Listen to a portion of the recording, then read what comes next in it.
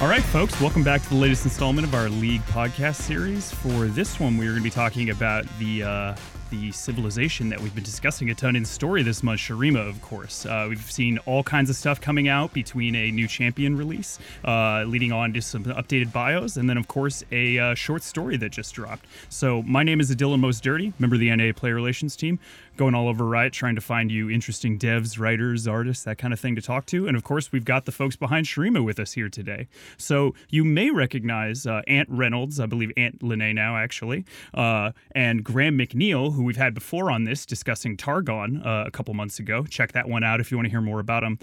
Also happy to welcome Rayla Heide, a writer behind Shurima as well. Hi, I'm Rayla. I go by Jellbug on Summoner's Rift, and I love to play mid. One of my favorite champions is Ziggs. I like to throw all the bombs. And I'm excited to be here talking to you guys. Cool. Awesome. So Ant and Graham, as I'd mentioned, we'd spoken previously about kind of where story was going. And I think at that time you guys obviously knew was coming up, even if I and the players didn't. Interested to kind of dive into that. Like, what did you guys learn since the last story beat? How did it apply to this? Why Shurima? All that kind of stuff. So what was the genesis? We roll out of Targon and then we're headed towards Shurima. Why? Well, Shurima was an event that happened quite a while back, and we'd set a lot of the pieces in motion, but we hadn't paid a lot of it off. So this was a good time to go back into Shurima and actually start moving some of those pieces forward and pay off some of the story beats that we'd set up earlier on. And it'd been a while since we'd seen a lot of love for Shurima, so this, on a lot of levels, it seemed like a good chance to go back. And what with Talia coming out, this seemed like a great opportunity for us to support that with extra Shurima content and move some of that story forward with Bloodline. Interesting. So I know that, obviously you put a point on something that I think some players were definitely asking about, which is, wait, Shurima again? Does this mean the old Shurima stuff didn't apply? And I guess the way I thought about it was that, you know, that first Shurima event was maybe call it like, you know, some of the first of the kind of new wave of the approach we're taking to story, and we got a lot of things right, but there's also still a ton we've learned in the meantime. Is that why we felt it was important to revisit it rather than exploring, you know, a lot of the other unexplored stuff out there? I mean, there's a lot to explore everywhere, and this was it was kind of opportunistic, just because we had Talia coming out, and we wanted to see what happened next. Like we talked so much about. Like we saw in that event, Azir returning and Shurima returning, arising, but we hadn't seen what that means for the world. So you go, that was a couple of years ago. So you go, even in Runeterra, we wanted to move that timeline along a little bit. So I think it was just a good time to do this, I think. Yeah, honestly, I think that's one of my favorite part about Bloodlines is I was just like, oh, wow, like things have actually moved at this point. Xera's blown up a freaking city. So I know the lore nerd in me was excited to see that. So in terms of putting this event together, I think the interesting thing immediately is that this, I believe, is our first solely story event that we've had. Shadow and Fortune was really just a story. Oh, really? Yeah. But every one that we've done has been a little bit different. So, sure, like with Bilgewater had like a lot going all around it. So we had the game mode, you had different skins, you had all sorts of different things around that. Oh, I guess that's what I was getting at. Shadow and Fortune was still kind of proximate to that, right? Well, kinda. Okay. It was sort of moving that story along as well. So like there was no actual game mode or anything around that, but it was like taking that same story. Like it was basically saying like, what now that Gangplank's not there in Bilgewater running it, what happens when the Harrowing rolls in? So it was, that was really just we wanted to see what happened next, and it was just at a good time of the year when people wanted to see some spooky kind of stuff. So that's when we did the Shadow Isles new bios. But that was really just what we all wanted to see what happens next. And it was very similar with Shurima. Yeah, as much as the players, we want to see what happens next. We've got all these ideas and great forward plans for how to tell the kind of stories we'd like to see. And these events are a great opportunity for us to do that, because we want to see it as much as the players do. Yeah, I guess that's a good point. I mean, I've seen this enough with champions where we're not going to force an idea out just because we think like it needs to get done or there's a need or we've said we're going to do it. Like it's pretty core here that we want to make sure that we're passionate about the things we're working on, the next beat in the story. Otherwise, it's not going to be as good. And so I definitely get that, where you guys were looking at Shurima and saying, man, there's definitely some more stuff to do here. So how did it start to take shape? Was it like, oh, we'll do a short story? Was Talia kind of the genesis of it? Oh, we'll time it around that? Or were a bunch of new bios just coming out? Well, we had lots of ideas around these different champions and their stories going forward. So a lot of those the stories had kind of been beaten out several years ago during the Shurima event. So not just us, it was the whole narrative team. So you had lots of different people involved in working out what these characters' stories could be, like their longer arcs. Gotcha. But we had never paid any of those off. So it was really Talia, I think, that sort of galvanized it. It was, we had the Shurima champ coming out, and it was like, it made us just think, well, we haven't seen Shurima for a little while. What's changed since last time we saw it? Because that kind of plays into her story as well. So it was really that was it really. It was just like, well, we've got these stories that we wanted to explore a little bit further, move this timeline along a little bit.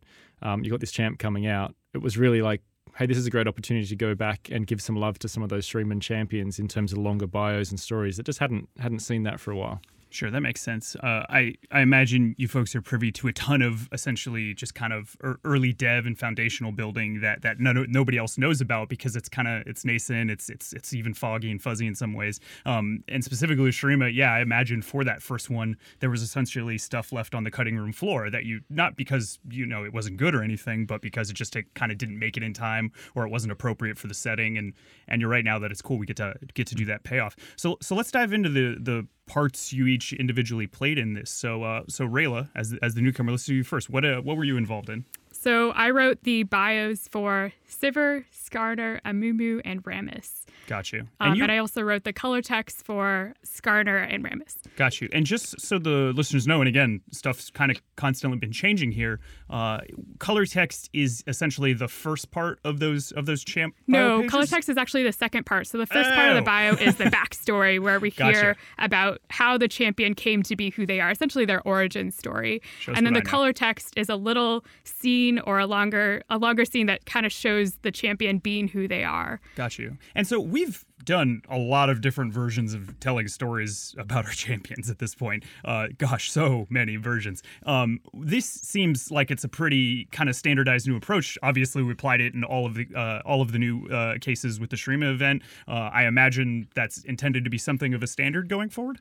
Yeah, I mean, we've come to a point where we really properly understand a good way of how to best represent a champ on the website to the players, and to get across the essential pillars of who they are. Mm-hmm. And like as Rayla says, the color text is designed to encapsulate a moment or the essence of that champion.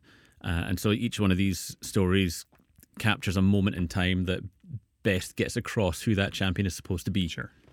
Plus, it lets you guys write them using their abilities in the story, of course. Exactly. Where it's appropriate. Pantheon jumping off a mountain, that type of thing. Yeah. And you can kind of get inside their head a little bit more than you do in the bio, which is kind of written from a third-person perspective. Got you. Was that something we arrived at as... how did we decide that, okay, this is how we're going to do it? We're going to do this half and this half. Was that just kind of we did it once and it worked out, hey, let's keep doing it? Or is that a master plan? I think part of it was just experience. Yeah, it's something that we'd seen at other companies, and these are the ones that we like to read. I think that's essentially it. I think it's not a hell of a lot of writing. It's not like a novel length, or it's not like a really long story or something. But this is a really good way, we felt, of understanding who these characters are, how they became what they are, and also having that little bit of cool factor of just going, okay, this character is really cool. I want to play them now. That's the goal. These short pieces should give you a good understanding of who they are and what they're all about, but also show them being awesome and show why they're a champion. Cool. And I think a lot of it is just seeing what works in the past, seeing what works elsewhere, seeing what gets us excited, and taking it from that, really. So we segued a little bit away from this. What ant did you kind of specifically work on in the course of this? I know that you're both kind of a senior visionary on this stuff, but that you also like to keep your hand in and specifically write stories. Did any of that go on in this? Yeah, for sure. It's always just tricky with time. But, for sure. We already had some of these stories already done. So we had, from a couple of years ago, I'd done the Aziz color text back then, but George Christic had done a piece for Xerath. Odin had done a piece for Sivir that actually got had never given out to players. And we had the Amumu one as well. And Ryan Vernier had also done a really cool piece for Nasus. So we had a lot of these things. Some of them had been released to players already, some of them hadn't, but it seemed like this was just a really good opportunity in time to give them out as well. Yeah. What about yourself, Graham? Obviously, you wrote the Bloodline short story that just came out. What about the earlier beats? Well, I did the bios for Azir and Xerath. Okay, so you're the one big who lads. gave me the massive hate thrill that I was getting through reading those ones. I was sitting there like giggling. Just then you're a very disturbed individual. I know. I'm sorry. yeah. I did the two big lads there, and that was a lot of fun to do, to try and give them a more involved, entwined backstory that wasn't. They didn't paint Xerath as a pantomime villain as such, that he had reasons for doing what he did, even if they were reprehensible reasons. That you could see the path to the place where he's at now, that, you know, in his head he could justify everything he was doing. He was protecting Azir by hellish means, but in his head it was for the greater good, for potentially the greater good of Shurima, for his greater good, you know. Sure. I was reading the Azir story. I chose a very deliberate order to read these in. I was like, okay, I need to read these ones first and everything. I actually waited a little bit until more of the bios had come out, and so it let me do that. But still, I was like, okay, I got to do Azir first, and then Xerath, of course, and then Nasus, then Renekton. So with Azir, reading through it, I remember when there started being the issues with the older emperor having the children. I was like, oh, Xerath, no. I'm sure that was intended. Very much so. So we'll dive back into some of that. I am curious about a procedural thing, though. So obviously, I think it's clear that Anne, in your case, working on the two brothers, and then in your case, Graham, working on the the two kind of like prime figures, that was deliberate in terms of making sure that they had a consistency to them. But how else beyond that do you essentially get assigned or assign yourself to these individual characters? Is it kind of a case of multiple people take a stab and then we go with what we're excited about, or is it like, all right, Rayla, you're gonna do Rammus? How's it work? We usually like to choose champions that we already feel some kind of connection to. So we'll usually have a list of the champions that we want to tackle, and then people will volunteer for different ones. Yeah. So who did you have to kill to get monsters. Rammus? I mean, I don't believe that you didn't have to kill somebody. I to like get the Rammus. non-human champions, as you can tell by my list. There's an empty chair next to her now. Yeah. That's all I'll say. Looking for open head count. It's true. See, it's Killbug, not Jellbug. Yeah. Got you. Don't be put off That's with my the alter small ego, stature and the innocent look. So, I'm almost tempted to kind of start in diving into a little bit more of the background and see what we were going for with all these cool new stories with some of the bigger figures. But I almost kind of want to start with some of the non-human and kind of smaller figures, just to make sure we give them their time in the sun, so to speak. Oh, that was a terrible pun. That was not intended. I'm sorry. So let's do that. When we're looking at Skarner, Rammus, and Amumu in particular, they're not main characters, so to speak, or at least not yet in this kind of like main storyline that we're seeing in Shurima. But we felt that it was important to include them in this and build them up at the same time. Like, what's just kind of the overall team thinking on that? What are we going for? Well, we didn't want to leave anybody out. Like we wanted to do Shurima as a whole. Okay. So we wanted to try and tackle them all. There's quite a lot of bios there. There's probably more than we tackled in one chunk previously. Yeah. But it still felt like a manageable amount. Mm-hmm. Like some of the other nations and stuff have really much bigger rosters. Oh, and yeah. to try and tackle them in one go might be a bit tricky. But I weep for the Demacia lore event. it's like some of those ones we might That's have not to... a spoiler. I'm just saying theoretically, folks. We might have to split some of those ones up Yes. into so we don't do them all in one big chunk necessarily. But for this one, it felt like there was just the right sort of amount that we could tackle them all, and it wouldn't have felt right if we were doing Shurima and we left out someone like Rammus. So Or Amumu, like he's so key to the desert. yeah, I know some players had asked about Cassiopeia, and I imagine that's just because she's actually Noxian, even though she plays a big role in the story. that's exactly right. Okay. Otherwise, we start to get into a place where it's like, well, Ezreal's been to Shurima too. Should we do him? And like it still opens up the can of worms. So we go. Sure. We wanted to just tackle ones which are much more associated with Shurima. So and the same with Rek'Sai. We didn't do Rek'Sai in this amount, even though she's like in Shurima. Mm-hmm. We figured like she kind of fits more into the group of like Void kind of characters. Gotcha. So yeah, she doesn't speak so much to Shurima, whereas the other champions all do. Sure. It'd probably be a lot more of what we'd seen before, which is her eating people. And I guess I see what you're saying. It didn't like more fully flesh out Shurima. It wouldn't have more fully fleshed out Shurima itself in the same way that like I still got a feeling of that with Ramus, for example. Yeah, even though exactly. he's not directly I think involved all of those smaller characters, they all still give you a better picture of what Shurima is like. Yeah, they're all different facets. Yeah. Gotcha.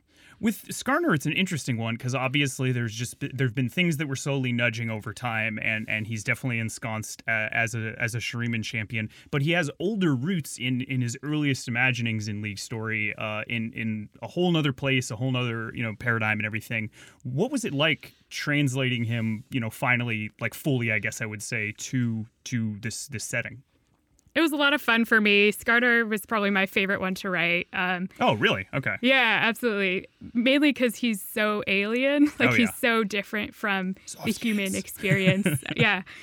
He talks in a very different way than we do. He doesn't talk. He communicates telepathically with his fellow Brackern. But I enjoyed that one because I kind of found his voice in what he calls like a dream song. So it's not like a language. It's kind of like a bunch of thoughts and images put together and emotions. And that's how he conveys his thoughts. So for me, it was fun kind of translating that into words that humans can read on a page. I had a great time reading it. I actually have been known to play a good amount of Skarner, and then even when on chat with my friends, I love getting like in character, just being really emo Scorpion the whole time. Just, I miss my time, like while murdering people left and right. Yeah, it's a very sad story. It was really cool in that way though, because it was such a contrast. Like if you have in your head Skarner fighting like he was in his story. It's frenetic and there's a lot of scorpioning going on and people getting stabbed and cut in half and stuff like that, I imagine. It's really all miscommunication. Yeah, but in his head, he's still that he's defending his people. Right. Yeah. Why are you guys so mean to us? Exactly. Really and in cool the story, we show him trying to communicate with them initially and then having no reaction from them. So there's this sort of tragedy in that too, and that he's trying to reach out to these people that just can't hear him. Sure. What about a Moo? I mean, he's a character who it's been asked for so long. What the hell is he? Why is he here? All of those things. And this is kind of that latest telling of it. I mean, and the cool different thing that happened there is there's multiple versions essentially of what a Moo is. How did you guys arrive at that execution? Well, we kind of see a Moo as a myth. He's kind of this creature that roams the desert, and everyone in Shurima has their own idea of who he is and who he might be. And maybe there's some people who have seen him or who tell stories about him, but he's been around so long that the stories have been diluted over time and over multiple tellings. And that's why we have these three different stories that show different versions of who he might have been. Gotcha. What's your favorites of the three? My favorite one was the child tyrant. Sure. Side one, because I have two of them at home, so I have my own 6-month-old now. Yes. So I could relate to that one, and them bundling him up and stuffing him in a tomb. No offense, guys. I love you. I love you. Do they listen to podcasts? Not anymore. Yeah, and one of the things that, as well with something like a Moo is that to definitively answer a question like that robs the character of some of his mystery. Oh, sure. You've got this character who's completely enmeshed in bandages. You don't know what lies behind that, what the coverings of him, how he became cursed, and to give that answer is like, oh, it's this then. Good. Yeah. And keeping that mystery keeps players talking about them, keeps them interesting, keeps them delving into what those theories might be of who that character is. And if people are talking about a character, they're engaged in that character. Yeah, and I'm almost realizing something too that I liked with the Ramus one, and I'm realizing in the same way, is just that to an extent, in this Shurima event and lately in our story efforts, we've been making an effort obviously to show the normal people of the world, because this is a real world that isn't just a collection of champions running around all on their own in uninhabited areas, and we obviously got a ton of that in Bloodlines, but even there, like it wouldn't feel real in that way if there was an omniscient awareness of every single detail of every single champion. You're right that in some cases these are godlike figures or myths. You know, Amumu I can see being the boogeyman of mothers' tales and warnings to their children and stuff like that. And preserving that mysticism means that we've got a cooler thing in the end when you're playing him. Yeah, I mean, I think when you use, ordinary mortals, for want of a better term, that gives the stories a lot more scope to be dangerous to the people in the world. Because if it's just champions running around, then it becomes, two superheroes fighting one another. But if there's ordinary people caught in the crossfire, then, the world it's grounded in reality. Even in a fantasy world, sure, that helps to elevate what the champions are in comparison to them.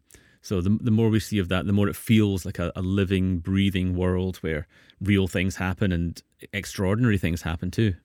Gotcha. I got to ask about Rammus as well. That just seems like it had to have been fun ideation. Or like, okay, how do we take okay and turn it into a story? Right? It's very tempting to just write okay and have that be it. I love that he said like, was it instead of okay at that final moment of speaking? That's right. I was like, oh, okay. Yeah. You set me up and you knocked me down. Exactly. Well, with Rammus is a lot of fun. In the color text, I got to show Rammus through the lens of someone else, this little boy who idolizes this figure as this god. And eventually it does pay off. Like Rammus does save the boy. So it was a lot of fun to see Rammus through someone else's eyes. But was Rammus just looking for something to eat? Yeah. Maybe. Who knows? Maybe. Who knows? Maybe. Was he tasting that little wooden figurine, or he definitely tasted it, yeah. This isn't as good as bugs. I just love the tall tales too, and maybe not. Maybe they're actually things that happen, but the like armadillo rolling into a castle, blowing it up, and then rolling out. There were Rammus witnesses. is all things to all people. Yeah. At least 3 of them. Was he just looking for something to eat? Or was he just sleep rolling? But seriously. Sleep rolling, yeah. Or sleep rolling. Oh man. That's the real spoiler there. So getting on into this stuff is obviously fun. It's so cool to revisit these beloved characters, but in this case there also is the cool element that we haven't really seen before of like we're revisiting a story we've been telling, and you're right, there has been real progress. And we do have to lay some of the groundwork with the Ascended Brothers and Zareth and Azir.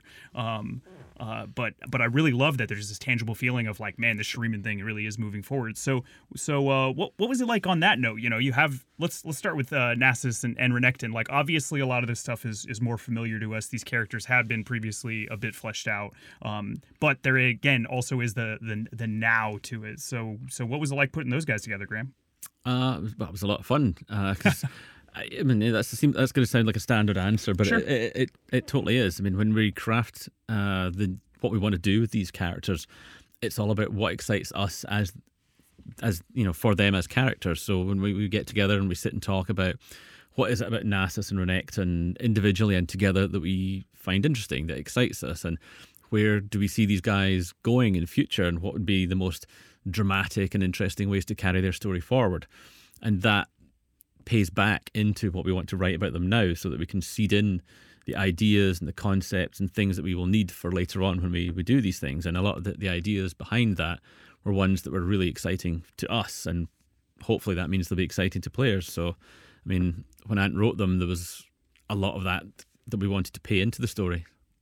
Yeah, and it was also a good opportunity to delve into their backstory a little bit, which hadn't really been fleshed out too much. Yeah. We kind of knew what happened to them like at the end, but we didn't really know what they were like as kids or as young people, or what they were as humans before they became ascended.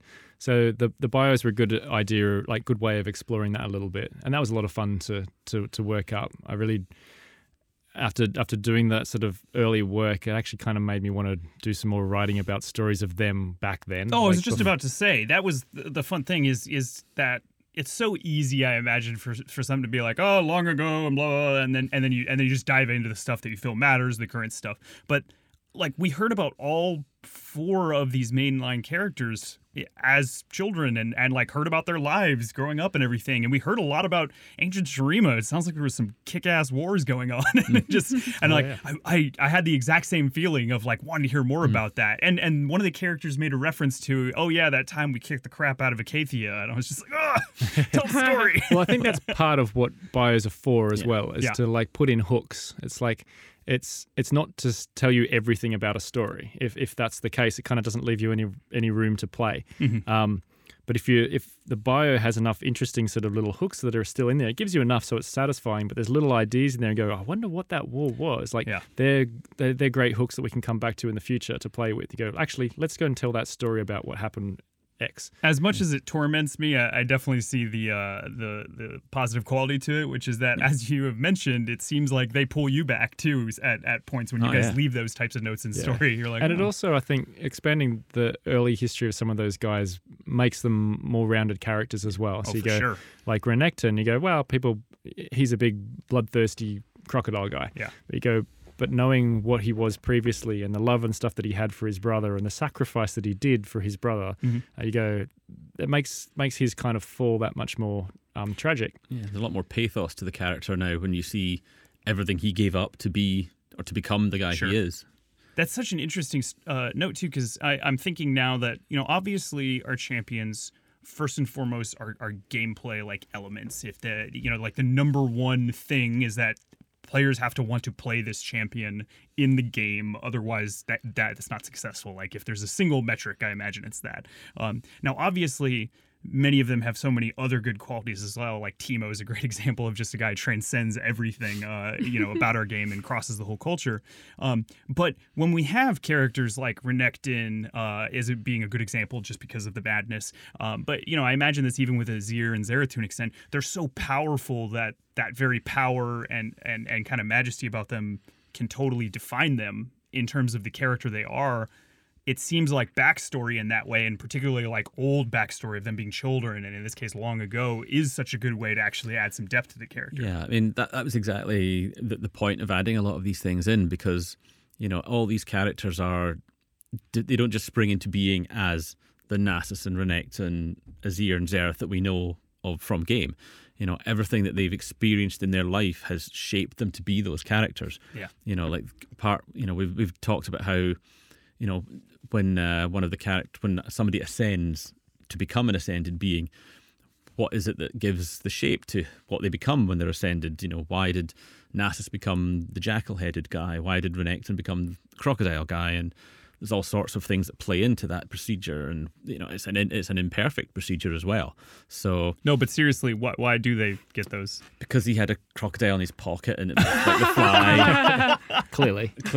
And Nasus just really liked dogs. But yeah, everything in their childhood, their mental makeup, and a whole bunch of mystical stuff from the ritual transforms them into something that best represents kind of who they are at that moment in time. I think that was Renekton in particular was kind of a good indication of that for me. It's maybe a little less obvious with Jackal and Hawk and that kind of thing, but Crocodile's like, okay, I get the point here. and just everything, all their backstory, which was interesting for all of us to dive into, and all these characters, as Ant says, it makes them far more rounded, makes them more believable as a character, that they would be who they are, behave how they are, and do the things that they do. One of the things I really enjoyed in reading your stories was how two characters shape each other, especially two brothers with Nasus and Renekton, and then two people who are as close as Azir and Xerath, seeing how those relationships shape those characters, because that's something that you don't always get in a bio. So it was really great to have these two sets of pairs showing how they transform each other. Oh, the interplay is so great. I mean, it's even there's some of the best examples, but just in general, there's so much interplay between all of these. It's such a good change, because that's, again, one of those tough things is when you're trying to tell that story of, this awesome character that you want to play and everything. It can be so about them. That's what I love about these story events, is we get more interesting stuff. And so as a segue, like, we obviously still got to talk about Azir and Xerath. There's one really interesting thing to me that happened in the Bloodline story, which is that Xerath beat the shit out of Nasus. And a little bit. Yeah, and that was really interesting to me, because I was like, wow. Like, I wonder how I'd feel right now if Nasus is like my main and the character I love and everything, and in my story I'm seeing him getting humbled in this way.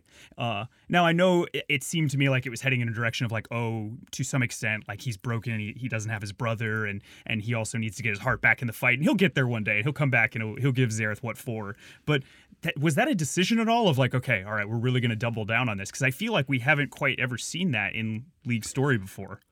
That was the feelings you had reading that was exactly what I was going for. I wanted that. Good kind job, of, Graham. The Man of Steel vibe at the end with the two superheroes having a knockdown, drag out fight in the city, but without to an extent the horrible collateral damage of that fight, and playing up the fact that Nasus, he's not ready for this fight yet. He is still broken from his centuries wandering in the desert. He doesn't have his brother beside him, and even back in the day, at the height of their powers, they couldn't beat Zerath, not entirely, and Zerath has become even more powerful. So it's a level of, setting the stage for the future conflict to come, setting up the fact that, Nasus has a mission now. He has purpose now, and that's, these are threads that we will, tug on, hopefully at some other, later date. And you're establishing Zerath as a proper threat as well. He's a badass. If straight up if Nasus was going toe to toe, he wouldn't seem like too threatening. It's like, well, this one guy can take him out. And when the other guys get together and stuff, they'll take him down. But you go, he needs to be a big, powerful, scary guy. Yeah, the hero never gets to defeat the bad guy straight out the bat. You've got to earn it. And at that point, Nasus has not earned it. And we don't know yet whether he ever will. Yeah, and I mean, it's one of the many steps we are taking as we move towards a more fully fleshed out world. Like, there needs to be that kind of thing. It can't just be everyone in their own world of badassdom. You can't tell stories where just everyone is awesome and gets to do awesome things, because there's no texture to it. It becomes boring if everybody's always kicking ass and winning all the time. You need to see the characters go through the ringer before you could properly enjoy their triumphs. Yeah, for sure. So talking of ups and downs, so Azir and Zereth, that whole duality was that was awesome. Now all of this was again the how fleshed out this whole event was particularly great. But these guys are kind of the beacons around which it goes, like that love and hatred thing that they've got going on. Again, this was one of those stories that we had told before to an extent, but we further fleshed out this time, told more of the backstory as well as some of the newer stuff there. So what was guiding us in going through that, Ant? Well, I mean, a lot of it was based off the earlier stuff that had been done. So a lot of the sort of story beats of what was going on with these guys was worked out, like as I said, a couple of years ago, but some of that hadn't yet been told. Sure. So a lot of it was, we were working back off that. So, and we'd also already done some of the story stuff for these guys as well as just in the event itself. But we'd already got a couple of the stories written. So like I'd done the Azir one previously. George Christic, another writer, had done the Zereth story. So we kind of knew we had some of that already, and we kind of knew where we wanted to take them. But there was still room to play and still room for new stuff to sort of emerge from that. But yeah, and I mean, part of the challenge with these ones was their stories were very, like, they overlapped so heavily. Yeah. But part of the challenge was to have each one's bio be its own distinct thing. So by the reading of the two of them, you get a much better picture of the whole lot. You could read one and it's specific to that side of the story. Sure. But you read them both together, and then you read the other bios all together as well, and you sort of start to get a much better picture of it all together. Yeah, because a lot of the older stuff, certainly, and the original stuff rather, had a lot of these beats hinted at, and it was, they were definite touchstones for us to extrapolate out how a comment that Azir or Zereth makes in their original color text from a couple of years back, what led to that comment, what did that line there mean, what was Zereth referring to when he talks about this, and they were very, very useful roadmaps for us to figure out kind of how we arrived at point X, what led us to there, what story beats could we work back into from the original stuff. I mean, the big thing that we haven't really gotten into is, we're going to talk about bloodlines. I'm forgetting two very important characters, obviously. So we've got Sivir and Talia. Now we've got all these godlike beings, and then we've got these now two very powerful but distinctly mortal women as well who are tied up in all of this. I know, especially when reading Bloodlines, it was kind of like it was a shift for me again to back it, like, okay, wow, we've been dealing with phenomenal cosmic power a ton, and then getting back to people that actually bleed, that kind of thing. How did we go about tying those really kind of disparate levels of power together?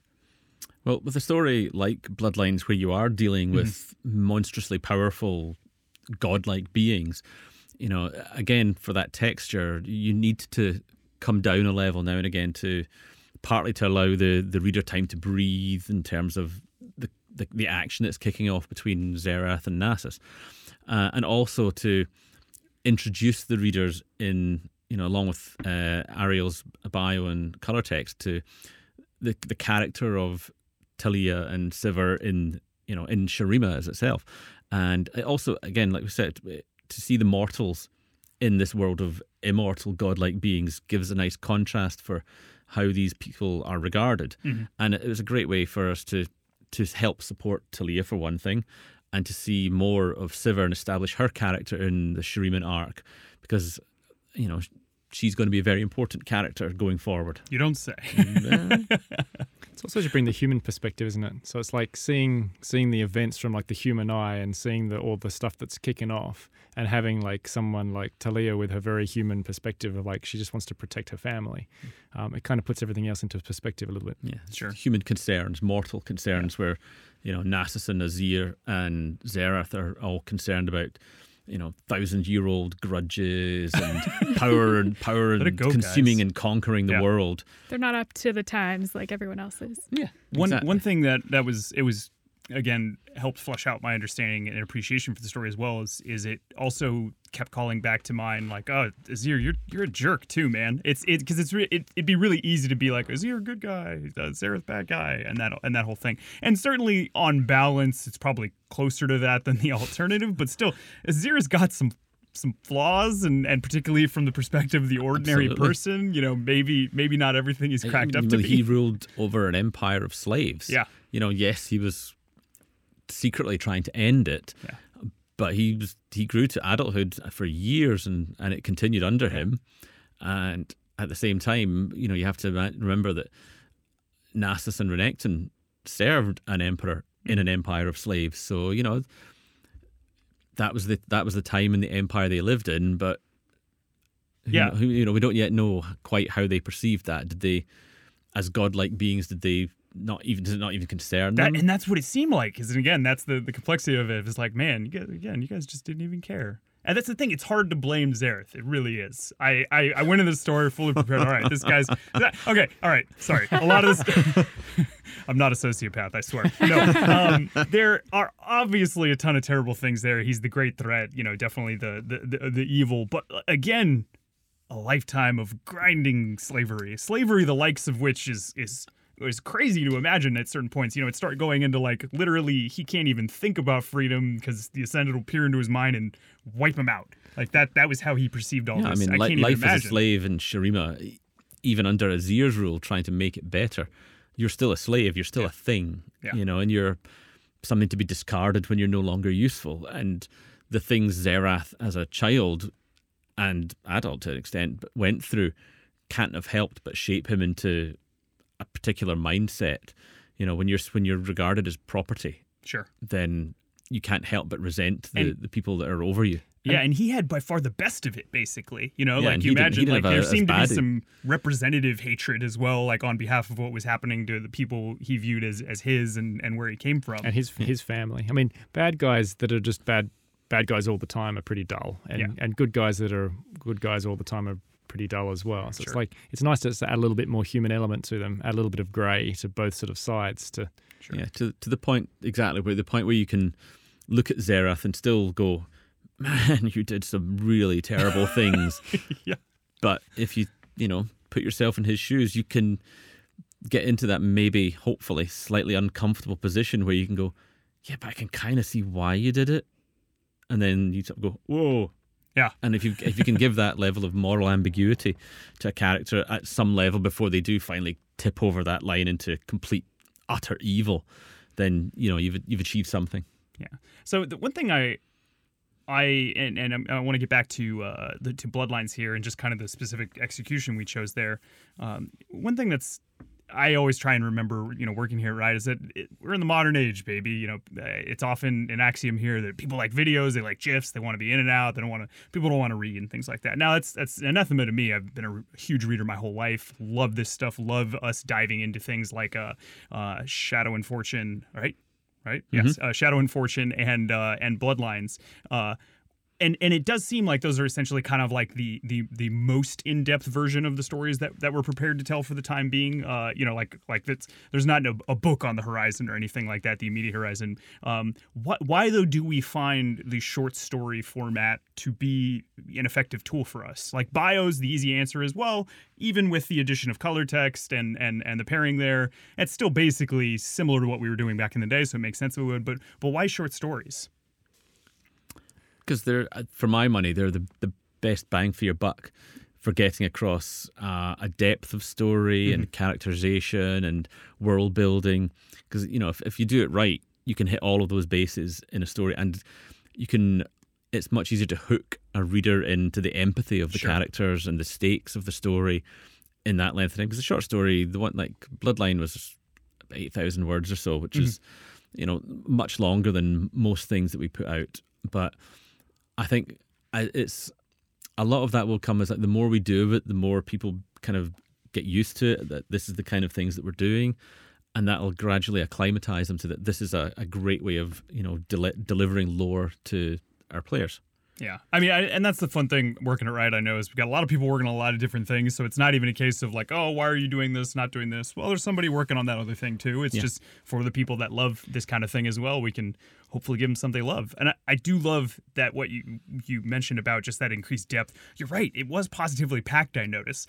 The first thing I noticed is I was like, man, there's a lot of like nouns and terms here that I don't get. And I want to know more about them. When you were just describing daily life and like tools and things in the town, I guess the intent there is just hooks. Like, well, yes, absolutely. Sure. It's a lot of the the devil's in the details. Stephen King is really good at this. He'll drop in like brands of things, tiny details of a thing that I might not know what that is, but it suggests a wider world. It suggests that there is more to this world than just the snapshot that I'm seeing. That there is things will go on. Once Nasus moves down the street, there is life still happening here. There's things still going on, that it feels like again, it's all about developing the stories into the reader's head, that this is a living, breathing world. That and events, a different world, yeah, too. It's not their world, Yeah. absolutely. That things don't happen in isolation, that actions have consequences, story events happen, and that will have repercussions further down the line. Yeah. And those little details just really help add the feeling that this is got grit to it and a reality to it, because the best fantasy in to my way of thinking is the one that has a real solid foundation in a level of believability and reality. Because if you can believe that this world could function even with godlike beings running around and magic in the air, then you've sold the audience on it, and they're engaged, they're hooked. Yeah, that can be, and that I imagine is going to be a continuing challenge, because there, at points I'm sitting there, I'm like, man, this guy just, giant dog man, god of an elder age, just walked up to him. That's got to be awful. It's got to be unusual. Yeah, sure. Inspiring. They probably have a little bit more of a tolerance for weird stuff on Runeterra. Yeah, in a world where magic does exist, even if it's utterly uncommon and it's not, a person could go their whole life and not see it. Sure. They're probably more conditioned to the idea that seeing a giant dog-headed man might be. Yeah, okay, I could believe that. It's like people are like myths. There aren't just like 100% myth, and we all know it's fake. It's almost like myths in Runeterra are, we know there's substance, we just haven't seen it in a while. Exactly. I know the dragons are real, I just haven't seen one yet. Yeah, exactly. So what about the brutality? That was so interesting to me. Like, obviously, League is, the setting is a violent game. The champions are killing each other all the time and everything, so we'd expect that. And then even within the stories, again, there's killing going on and stuff like that. I'm talking like the bios and the flavor pieces.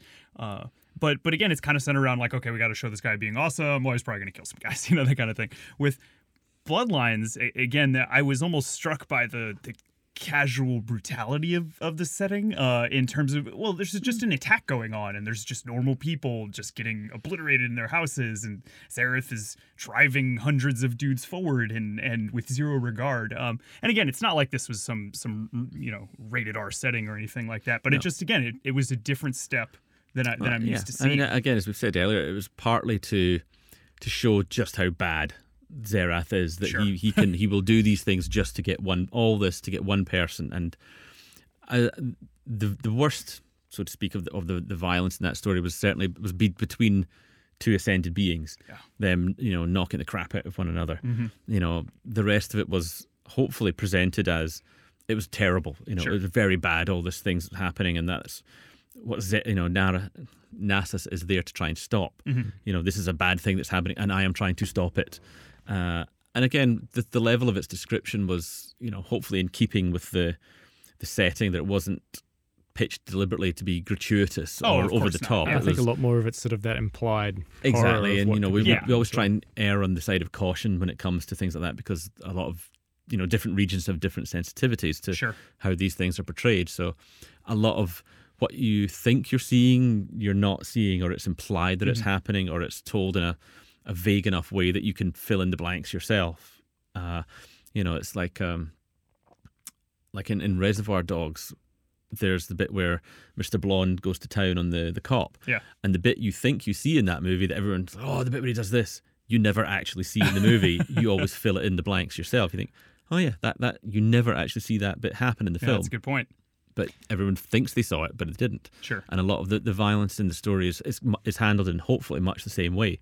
And even at the end, without spoiling, the ending to those who haven't read it yet, it's not all, doom and gloom for the characters, because, Talia's there to That seemed try very and intentional. alleviate that. A note of Yeah. hope. Very much so. Very much so. And like you said, just to support it, you need your bad guys to do bad things to understand the level of threat that they are and why they need to be stopped and why your heroes need to step up to the plate. Yeah, because let's say to talk to your earlier point, I think, Nasus does not get the best of this encounter, but nor does he totally disgrace himself. He holds his own and he survives. He gives as good as he gets in a lot of ways. So yes, let's say the villains need to vil and the heroes need to hero. Good stuff. Well, you raised a good point. I hope we didn't spoilerify things too much. I got to imagine most people who are listening to this have probably gone out and already done it, but it's definitely a good point. So we're always learning more through doing these, and then there's going to be more story down the line. And I imagine you guys, I know you guys are already working on what's to come next. Now, we can't obviously talk spoilers or what exactly is coming up next or anything, but I am curious just what was learned in this case. What are we looking to apply in the future? What do we want to do more of that we couldn't quite do? Like, how are we going to get better, essentially? So what's next? Rayla, let's hear from you. It's been a while. Sure. I guess what I learned from this is it's good to have a variety of different voices. Sure. And in addition to having kind of the core champions that you think of when you immediately think of a faction, I like handling kind of the tertiary champions that maybe don't necessarily have an effect on the story now, but who knows when they'll come rolling in later. It's not a spoiler. I mean, it's right though. Like, there's obviously badass immediately comes to mind, and epic. I think particularly in a lot of the Shurima story, just because of the nature of the conflict we're dealing with. But League is still a champion, or League is still a game of the Brahms and the Ramesses and the Luxes and those really fun loving characters, and we want to honor that as well. Like, this world is more complex than just epic all the time, And those characters are even awesome and epic in their own way. So I definitely, I appreciated that flavor to this. Like, Ramus was some much needed levity after sitting there like, dang, these guys hate each other. Yeah, absolutely. And it wouldn't have felt right to have a grim, dark story about Ramus. Like, he's kind of a character that people like to laugh with. Yeah. Gotcha. And likewise, it might not have been right to lead the event opening with that story. It came out Sure. in Good the point. right sort of time Exactly. to balance things out. It doesn't really have an effect on Bloodline. So is At the staggered That we know rollout of yet. is staggered rollout something that happens just by the nature of the process, or is that what we can expect more of in the future? I think we're just experimenting, really. Okay. Like seeing, and we'd Seeing like what to hear works. what players like. Yeah. Like, Do you think it worked in this case? I think so. Yeah, it seemed to have people keep coming back and actually engaging with more of them. It seemed to be an easier way to consume it than just one huge big dump. It's easier to digest when you can keep coming back every now and again to get, bite-sized chunks as opposed to a gigantic lore dump. If we just drop a novel, you're right to your point of like spoilers, we couldn't even do this podcast for a while after, because we need to obviously give people time to digest and everything. And we do want to keep it accessible. Again, like just because people aren't like huge book readers doesn't mean we wouldn't want them to be able to experience this backstory for their story or for their champs. So that makes sense. Yeah, and I think sprinkling them as well gives us a chance to release them as we're writing them, rather than if we wanted to release every single one in one big go, you go, well, we wouldn't be releasing anything for quite some time, because it's going to take a while to do that. Gotcha. So I think doing them as we go. And it helps put the focus on different champions too. Yeah. Like I know when I log into League, like I want to hear about my particular favorite champions. Those are the ones I'd be most interested in. So it's a chance to put the spotlight on those favorites. Gotcha. And it allowed us to vary the tone every now and again. When you've had a bunch of grim, falling outs between champions, sacrifice, and so on. It's nice to get to drop in with some human characters, with some levity, with Rammus and so on. Some much more mythical, folktale type characters, and it keeps things varied, because one note tones get boring very quickly. Yeah, well, and everybody's looking. It's easy enough to write a book series and you're aiming at a particular audience, But this game has so many people all around the world. We do want to make sure that we're being inclusive on that. One thing I'm curious on that note, like obviously we seem to have the idea of like we'll hit a region and we'll hit the champions associated with that region. There are a good chunk of particularly some older champions in League who aren't associated really strongly with particular regions.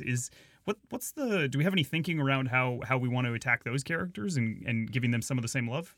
Yeah, sure. I mean, I don't think the way that we've done them recently isn't necessarily the way we have to always do them. Sure. I think there's lots of different ways that we could release new bios. Like we could, if we just did a new story that happens to have a bunch of champions in it, that would be a good time to do those bios. So I think there's all sorts of different ways, and I think we'll play around with more of that in the future as well. Cool. On that note, it obviously seems effective, or I guess like I want to say like cost effective, not in those strict terms, but just like an effective use of the words and our effort and our time to have champions kind of engaged in a similar storyline together for these purposes. Is there more to that? Like, do we think that's the best expression of League story when you've got kind of six or more like involved in an embroiled conflict? Or it gets to a point where you don't want too many champs together, because then you get that small world syndrome where it's like it feels like they're always bumping into one another on the street kind of thing. But having a few of them together has an economy to it where you can tell a bunch of different stories about different champs located in the one narrative. But beyond a certain number, it becomes a bit unwieldy, becomes a bit unlikely that they would all cross paths quite so frequently. Sure. I think it was indicative in Bloodlines that, I was sitting there, I was like, when's Renekton going to show up? And then he didn't, I imagine, again, like you said, that's a deliberate choice. Yeah, because that's a story I think that would merit its own story. Yeah. This is very much Nasus and Zerath's story. Mm-hmm. And they were for want of a better term, they were the A story in this one. Sivir and Talia gave, some lightness of touch to the story and gave us a moment to come away from these godlike beings. Sure. And I think it's also building up some of those characters that people understand them enough before you can start to put them together in the big ensemble kind of pieces. Mm-hmm. Like if you think of like comics, you go, it's much harder. It'll be harder to understand straight into like the huge big ensemble pieces with multiple characters. Okay. And until you've already done those individual films or individual comics, so you get to know who that character is, so that when you put them in the huge piece, it's not necessarily all about them, but you understand who they are and their part in it. And when they do have their little moments, really cool. But it's like you only kind of get that because they've already set it up. So I think that's a lot of what we're doing at the moment through the bios, is really sort of setting up our characters for future storytelling. Gotcha. Any other learnings, musings, thoughts going forward? Nothing. No is okay. Nothing at all. I think having that range, like Rayla was saying, like having a good range is really good. Yeah. It's something we're always conscious of, but it's also sometimes easy to forget in the middle of things. So we've got such a wide range of characters, and that's part of the strength of League. Mm-hmm. It's like that wide range of characters, also a wide range of tones. But yeah, I mean, I think even showing similar characters in different tones would be really interesting as well. Sure. And I imagine that precise mix is going to vary a ton based on what factions and regions you're dealing with and the characters involved. Like, I can imagine a Freljord story, for instance, or a story beat that is relatively similar in terms of like the complexities, the multiple lines of conflict, like the epic characters and all of that. But some of the other settings might be more suited to smaller, more quiet. Like, again, it's like you said, experimental. Yeah, it depends on the story, right? Exactly. It depends on like what kind of tone you're going for in that particular story that you're writing. And I think that's a really important thing, because it's like it should be story led. So it's like the type of stories that people are excited about writing are always going to be the best stories. Mm-hmm. If someone's excited about what they're writing, it's going to come across. So it's like sometimes we don't want to get too sort of too stuck on the process of going, well, no, we have to hit this region next. It's like, well, actually, if someone's got a really cool story that they want to explore, you go, that's a very valid reason to explore that area of the world or those set of characters. Mm-hmm. Yeah, and not every story has to be, blood and thunder, cosmic beings, world-shaking events. They can, a lot of these stories could and should be smaller, more intimate kind of dramas. Yeah, Bird in the Branch felt that way. Exactly. It's a nice change. Felt relaxing. Want to hang out and have some tea with Yasuo. But still Not really for long, important. Like, still a really great way of exploring the world and exploring these characters and the things that really matter to them. Yeah, it's that depth. It's not just, oh man, I zap around yelling a lot and slicing dudes up. I'm contemplative. That said, I do really want to see the Nasus-Renekton showdown. Oh man, Very excited. I really badly just want the first time Azir and Zara see each other again. Just that little man. like the pithy The eye lines there it's contact. gonna drop on him and just like Graham, I imagine, will probably have duty on that again. Just the description of the hatred. That's really just what's getting me going. Like, I love the depth it's of that WWE hatred. trash talk before they get into it. Cool. All right. Well, I think that's a good note for us to wrap up on. Listeners out there, want to thank you for tuning on in these. We're definitely gonna have you folks back. I'm loving doing these story check-ins, and so listeners, you can probably expect something else like this around the next obvious time when we're further fleshing out the universe. So until then, check out other stuff in the League series. We just kicked off with the gameplay team, the kind of like a re-envisioned patch rundown that we're doing in lower scope form through podcast. Other than that, just give us feedback. Let us know what you liked, what you didn't, and we will see you next time. Take care.